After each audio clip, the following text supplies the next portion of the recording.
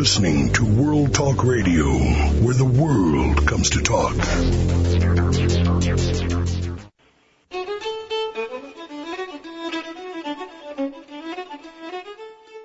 Today on Civil War Talk Radio, we're talking with Richard P. McMurray, who knows which two people are most responsible for Confederate defeat. Join us when we return on Civil War Talk Radio.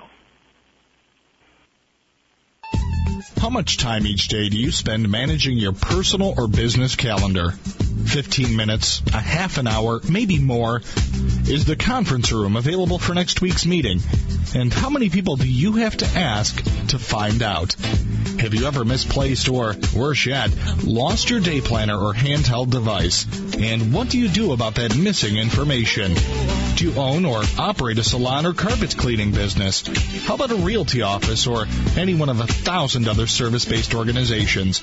Can your customers make their appointments even when your office is closed? If any of this sounds familiar, then Schedule Online is the solution for you. For more information, call toll-free 888-668-3355. That's 888-668-3355. Or visit us online at www.scheduleonline.com. Before we return to our riveting drama, our sponsor insists that we listen to a radio show about television. I'm Jim Benson, host of A Different Sort, as I direct you toward a galaxy of TV memories guaranteed to leave you spellbound while I present many of the greatest legends in television history on the TV Time Machine, every Wednesday beginning at 4 p.m. right here on World Talk Radio. World Talk Radio, bringing the world to you.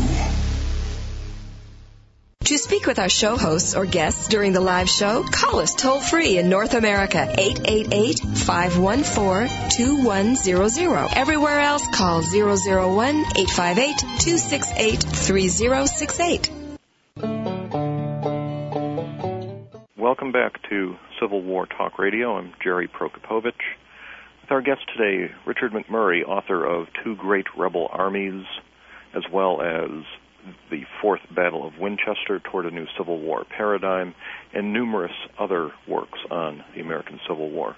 Richard, we were talking in our first session today about some of the things that might have happened differently, and we were getting to the Atlanta campaign, and I threw out for you the old theory that Johnston would have held it, but who had lost it, and you cogently argue that would not have been the case. In other writing, you have pointed out that there are several people specifically more responsible than others for the Confederates not winning the Civil War. And I said that during the tease between sessions, who are the two people most responsible for Confederate defeat. Instead of stringing our listeners along, let me ask you that question up front. Who are they? I would pick, first off, Jefferson Davis for his neglect of matters in the West. And second, as I mentioned earlier, Leonidas Polk, the Confederate general who violated Kentucky neutrality in September 1861, and then spent the time from the spring of 1862 until his death in June 1864, essentially disobeying orders and leading a cabal against the commander of his army, who for most of that period was General Braxton Bragg. And if you look at the internal workings of the Confederate Army in the West, it is, as Steve Woodworth has called it, a pit of vipers in the political fighting, the infighting among the Confederates. It would disgrace a modern university faculty. With now that's saying something. Yeah, it sure is. I mean, it sure is. But the Confederate Army of Tennessee was just a mess. And I think it stemmed ultimately from, first off, from Polk's leading this essentially a revolt of the generals against Bragg, and second, from Jefferson Davis's refusal to face up to that and try to deal with it, so that the situation just got worse and worse as time went along. And it didn't stop with Polk's death in June 1864. By the time he died, this had just been ingrained deeply into the Army's psyche, into the body politic, as it were, of the Army, and it continued with factions and rivalries going on all through the Army. And it just undermined any real effort the Confederates could have made to prevent losing the war in the West. Now, let me push you on that. They say with academic politics the fights are so vicious because the stakes are so small. But in the Army of Tennessee, the stakes are pretty high. You're looking at the survival of the Confederacy, and they're not able to pull themselves together enough to overlook their personal difficulties. But let me contrast that with the people that they're fighting against, the Army of the Cumberland, or the Army of the Ohio, as it's originally called. That is no band of brothers either at the top. You've got Don Carlos Buell in command through 1862, and you've got people intriguing to get him replaced by Alexander McCook. You've got George Thomas being appointed to replace Buell, then turning it down in 1862 in October. I don't know if it's a nest of vipers, but at least it's a nest of garden snakes. Maybe cottonmouths or something. No, I guess cottonmouths would have to be. They'd be pretty deadly, yeah. No, I would say, Jerry, there are two things on that. First off, given a weakness in the Confederate Army and an identical weakness in the Union Army, they would cancel out, and you would go back to some other factors. The Union Army was bigger, better supplied, all of that. So if the two are the same, then it's going to hurt the Confederates more than it hurts the Federals. Mm-hmm. And the second point I would make with regard to that observation is that in the Union Army that accomplished the most in the early part of the war was the Army of the Tennessee, right, which was the Halleck, Grant, Sherman, McPherson Army at Fort Donelson and Shiloh, in Vicksburg. Whereas the Army of the Cumberland under Buell and then under Rosecrans eventually got its act together and managed to occupy Nashville after the Confederates evacuated and maneuver the Confederates out of Chattanooga. But what really happened in the West as the war went on and Lincoln realized that he had in Grant somebody upon whom he could depend, Lincoln supported Grant, and Grant supported Sherman when Sherman replaced Grant in the West, so that if a problem developed between Sherman and one of his generals, Sherman had support from the top. If a problem developed between Braxton Bragg and one of his generals, Bragg had no support. So that when Polk stabbed Bragg in the back, as he did frequently, Jefferson Davis did not support Bragg. When Joseph Hooker, who was a corps commander in Sherman's army in 1864, tried to stab Sherman in the back, Hooker found himself removed from command and sent off back to the north, so that Sherman had support from the people above him, Grant, Secretary of War Stanton, Lincoln. Bragg, in trying to deal with Polk, did not have similar support, nor did Joseph E. Johnston, who replaced Bragg. So that the Confederate problem with this internal fighting was much more serious than on the Federal side. And on the Confederate side, owing to the weakness of the Confederate Army, it hurt the Confederacy a lot more. And that's ironic. I guess that brings us back to Jefferson Davis as one of the sources of Confederate defeat, because he's often accused of supporting Bragg too much. He did not. Well, at least he didn't replace him when he might have done so earlier. No, but replacing Bragg in and of itself wouldn't have done any good if Polk was still there. Grady McWhinney, in his biography of Braxton Bragg, makes the point that Davis and Bragg really were not that close. People think they were close because during the Mexican War they were together a bit. Davis's first father-in-law, Zachary Taylor, is supposed to have given the famous command to Bragg, a little more grape, Captain Bragg, during, I believe it was the Battle of Buena Vista during the Mexican War. But as McWhinney points out, that Davis and Bragg were just not that close. And it was what got Bragg favorably to Davis's attention was Bragg's work at Pensacola in the first summer of the war. But when Bragg was in command and got into arguments with Polk, Davis either did not get involved in it at all or he supported Polk. Usually what he would do is say, I know I can count on you to put the cause of the Confederacy ahead of personal matters, and then go off, and Davis would then go off and do something else, and Bragg and Polk would go back to their fighting. Now, so he did not exercise the kind of forceful command necessary to resolve those difficulties. No, what Davis would have had to have done was to make a choice between Bragg and Polk.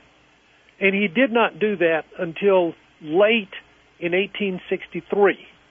And even then, he sent Polk away from the Army and brought back to the Army General William J. Hardee, who had previously been with the Army and who was one of Polk's co-conspirators against Bragg. So Davis really didn't resolve the problem. He just shuffled the troublemakers around. And then only after Bragg suffered the disaster at Missionary Ridge did Davis get rid of Bragg and replace him with Joseph E. Johnston, who had his own disagreements with both Polk, who came back to the Army, and with Hardee. So it's just this mess where essentially, unless Davis were really willing to put somebody out there and back the man up, then the Confederates in the West were going to keep this up until they brought destruction to themselves. This, I might add, parenthetically, jumping around in chronological order, this is why I think the death of Albert Sidney Johnston was so important. Albert Sidney Johnston was the one Confederate general in the West with whom I think Davis would have worked in harmony, the one Confederate general in the West whom Davis would have trusted, and probably the one Confederate general in the West whom Davis would have supported to the limits of his quite considerable ability. Davis's ability, not Johnston's. So Johnston would have had the stature to subdue the bickering within the Western Army. Albert Sidney Johnston would have, because of Jefferson Davis's admiration for him. And I think it's intriguing. You talk about counterfactual history. What if Albert Sidney Johnston had lived and Davis would have had a general in the West with whom he could have worked as he came to work with Robert E. Lee in Virginia? You know, suppose it was Joseph E. Johnston who was killed instead of Albert Sidney Johnston. Then that really is an interesting possibility, because you have, as you said, if the two sides have the same advantage in leadership, and the North wins because they have more people, more logistical support. In the East, where the North still has those advantages, you've got Lee operating against a series of unsuccessful Union generals. What about the thought that the Confederacy would have done better than it had if they had taken troops away from the unsuccessful Western Army and shipped them east, instead of the reverse, sending Longstreet out west in 1863? What if they had sent Kirby Smith to Virginia? Well, Kirby Smith by himself wouldn't have done much. You mean Kirby Smith and maybe 10,000 troops? Well, and his best friends, that's right. Take a division or two with him. That is an intriguing possibility. Lee, you may remember when he went north to what became Gettysburg, tried to draw more troops from the South Atlantic coast. He wanted to organize an army under Beauregard to hover in northern Virginia to threaten Washington. And I kind of think that may well have been the greatest possibility the Confederates had to win a victory that would have forced the North to accept Confederate independence, as opposed to just wearing down the North, and eventually the North would acquiesce in it. Had the Confederates pulled troops out of the West, told whoever was in command in the West, just delay things as long as you can while we try to win in Virginia, and we'll see what happens. And if we can't do that, we'll quit, because there's no point in going on. But again, we're back to counterfactual history, and there's no way to prove it one way or the other. No. Now, you suggest the idea that had there been enough troops or additional troops in the Gettysburg campaign, there might have been some opportunity for a victory that would do more than just wear down the North, like another Fredericksburg, but really force negotiations. I don't know if I see that as a possibility under any circumstances, that any battlefield result could ever have brought the North to that. Well, again, you can argue it either way, but suppose the Confederates win a great victory with a very strong army at, say, Antietam, and the Union Army has to evacuate Maryland to go back into Pennsylvania. The federal government flees Washington, D.C., as it did in the War of 1812. Jefferson Davis moves the Confederate capital north to the Potomac. Maryland, then with a Confederate legislature, secedes. Bragg is in Kentucky. I can conjure up a scenario under which that could have happened, particularly with the elections coming up in the North in the fall of 1862. You could have had a massive repudiation of the Lincoln administration in the midterm elections. I could see it. It's far-fetched, but I could see it happening. I suppose I might argue the weak link in the scenario is the battlefield victory itself, because when you look at all the battles of the Civil War, none of them result in an army being destroyed on the field except Nashville. And true. I have long argued that Civil War battles were inherently indecisive. There was just the writers like to talk about how close it was. If only Jackson hadn't stood like a stone wall, if only they had gone around the hornet's nest at Shiloh, if only this, if only that, they would have had a decisive victory. Back to counterfactual history. I just don't see it happening, because you can't have it. You can't have it the same way 20 times, where it's always a close call but never happens. Then it's not really a close call. It's just that's how it's always going to be. So I don't see where you could have a decisive battle where you destroy the enemy army in Waterloo fashion on the field, again with the exception of Nashville, where Hood's army is already a fragile instrument by that time. What if John Pope's army does not have a refuge in Washington after the Second Battle of Manassas? That's an interesting thought. I mean, they do flee from the battlefield in considerable disarray. But go ahead. Or, for that matter, the First Battle of Manassas in McDowell's army. Well, I would argue there that nothing does happen, because the Confederate army is in no shape to pursue. They're just as disorganized and confused by this baptism of fire at First Bull Run as the Union army is shocked by losing it. And I think that's part of the argument, is that the combat is so traumatic for both sides that in a major battle that it's not the pig-headedness of say Meade at Gettysburg that causes him not to pursue. It's that his army's been shattered. That's certainly a valid observation about the ability of a Civil War army to defend itself, but a lot of times after an unsuccessful battle, when that happened, it was because the army had a refuge. I'm thinking of Rosecrans' army, for example, back in Chattanooga. I mentioned Pope and Washington after Second Manassas.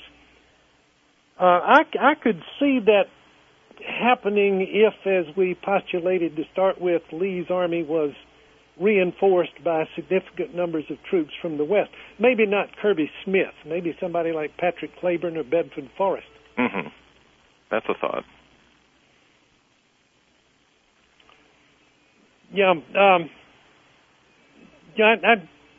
Again, we're just getting into things that we cannot reach any sort of definitive conclusion about, but certainly as things worked out, armies did not, in most cases, have the ability to win a decisive victory and to put the enemy's army away, and sometimes that was because the enemy army or parts of it were able to hold together and form some kind of very strong rear guard, and at other times it was because the defeated army had a refuge somewhere, like Pope's in Washington.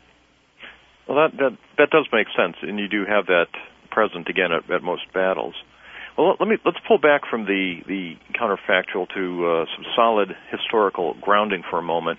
You edited or co-edited a book some years ago of a collection of letters of an Indiana soldier, George Squires. George Squires of 44th Indiana, and The letters themselves are collected at the Lincoln Museum in Fort Wayne, Indiana, where I worked for a number of years. And I recalled, I found them in the archive there one day and was reading them and thought, this is just fascinating. And I think it was before the publication came out. I'm just curious, I think they're one of the better sets of private soldier letters to be published. I'm curious how you came across them. Actually, I did not come across them. One of my co-editors, John David Smith, who was then at North Carolina State. Actually, he and I were both teaching at North Carolina State at the time. I was an adjunct professor there then. He was the one who got the letters and wanted to publish them and asked me and Julie Doyle to work with him as co-editors. So if you want to know how he happened to come across them, I'm sorry, you'll have to ask him. I think he was friends with Mark Neely. Yes, he was. I'm sure he is, yes. And is, yes. And Mark was at that time the director of the Lincoln Museum until the early 90s. So everybody, there's always these connections here where people end up linked together through circumstances. But that's something else I will recommend to those listeners who enjoy the primary source material. Squire's letters really do make interesting reading. It gives insight into a particular volunteer's political and motivations, as well as some good battlefield description. It's quite a good book. So you've edited letters, you've written biographies, you've theorized about some of these interesting counterfactuals as a way of highlighting the importance of the Western theater. What are you working on presently, if anything? Well, I've got another set of letters that I edited that the University of Alabama Press is going to publish. They're the letters of a Confederate cavalry officer named George Knox Miller. He was a law student at the University of Virginia when the war started. He went home to Talladega, Alabama, joined the local cavalry company, which became a part of the 8th Confederate Cavalry Regiment that served with the Army of Tennessee. He married his second cousin about halfway through the war, and almost all of the letters in the collection are letters that he wrote to her, both as his fiancée and then as his wife. They give, I think, some wonderful insights and pictures into several of the major Western battles, particularly Shiloh and the Atlanta campaign. Miller was captured early in 1863, spent about 3 months in various federal prisons, Fort Delaware in Delaware, for example, and several others, describes prison life in some detail. The collection has an 1895 letter from Felix H. Robertson, who was a Confederate general on whom not very much has been written. Richard, I'm going to step in just for a second here because we do need to take another short break, but we're going to come back and talk more with Richard McMurray about new letter collections, old letter collections, and more in general about the Civil War when we return on Civil War Talk Radio.